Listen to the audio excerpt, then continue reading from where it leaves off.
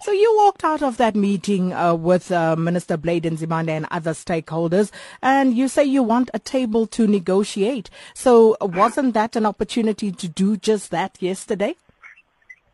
That's our surprise as well, because we went to the meeting thinking that we were going to be given a table to negotiate with the university management and Blade. But when we got there, Blade started now accusing us of lies and everything. He said that we don't want to negotiate with management. He said that we are instigators of violence and we're just trying to push political agendas and also sort of insults. So after he addressed, we asked him to be recognized so that we can also clarify Blade on some of the lies that he has been fed. But he refused. He said that he was there to address us. He was not there to listen to us. So seeing that, Blade wasted our time because that could have just been something that he sent through email. We left the meeting because we weren't allowed to speak, but we were insulted with lies and everything. He said it's fine, let him continue there inciting as we leave the meeting. So what are you saying are some of the lies that were told against you?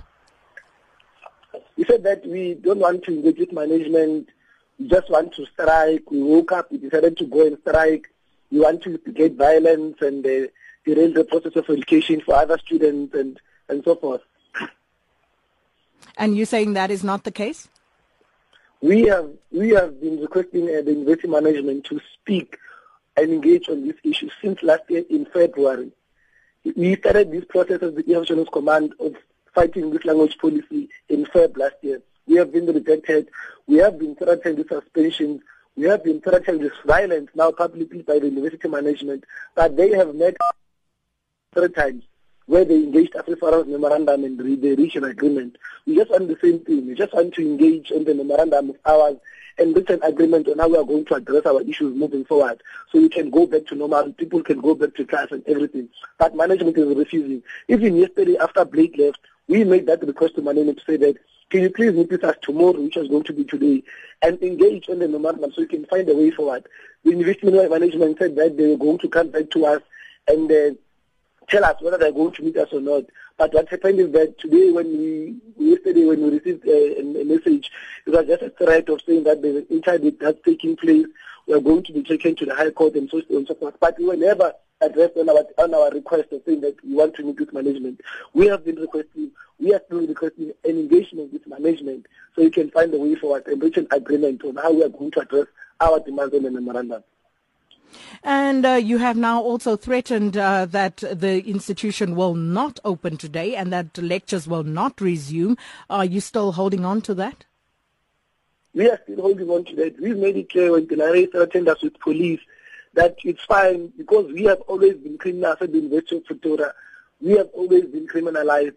She can do whatever she wants. We are still going to continue our program of saying that Africans must fall because we are clear. We are not going to go back to tax. We are not going to go back to an untransformed institution. We want to go there at an institution that is transformed and that is accommodative of all the cultures and all the races of South Africa in the world. So what would it take right now for you to basically find a solution to the standoff? What would it take to get you to go back to class right now? We are requesting management now to give us a table to negotiate so we can agree to disagree and argue our points and everything. Find a way forward that we are going to use to address our issues on the memorandum after everything else. So we just want to sit down with them, discuss with them on what can be the best way to move forward and making sure that at the same time no processes are delayed, no processes are affected on the road. So we just want to sit down, engage with management, find a way forward, and that's it.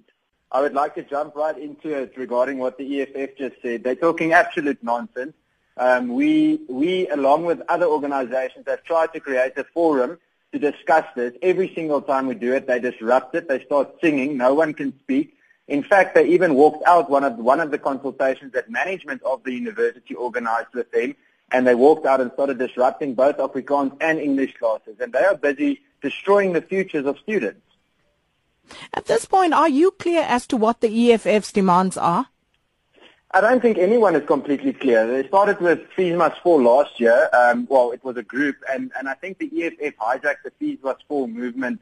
They hijacked that momentum to try and pull out political ideals from it. To make it very clear, they talk about a university that's not transformed. Out of the 101 major campuses in South Africa, only one of those campuses is a campus where 100% of the classes are presented in both English and Afrikaans. At the University of Pretoria, only 55 courses out of the 3,500 at the university are presented or are partly available in Afrikaans and fully available in English. So I don't really understand what their problem is, because Afrikaans isn't excluding anyone. It's the EFF excluding people and stopping people from studying. We have agreed with the majority of parties, except for the EFF, that we need to have a discussion forum regarding transformation and regarding the language policy.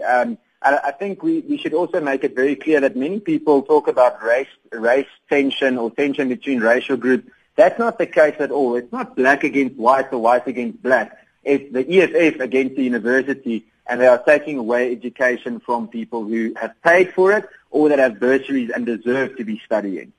So you now working with the ANC with an aim to resolving this matter, yes? Yes, I think it's a very strange concept. It's the first time in a long time that us and the ANC agree about something. But the main point that we make together is that we do not want violence. We cannot afford to have violence in our campuses. It's going to have a detrimental effect on the economy. It's going to ruin the future of many young people. And the universities are undergoing a lot of pressure financially. And through these protests, it's increasing that, and it's actually taking away opportunities for future students to study as well.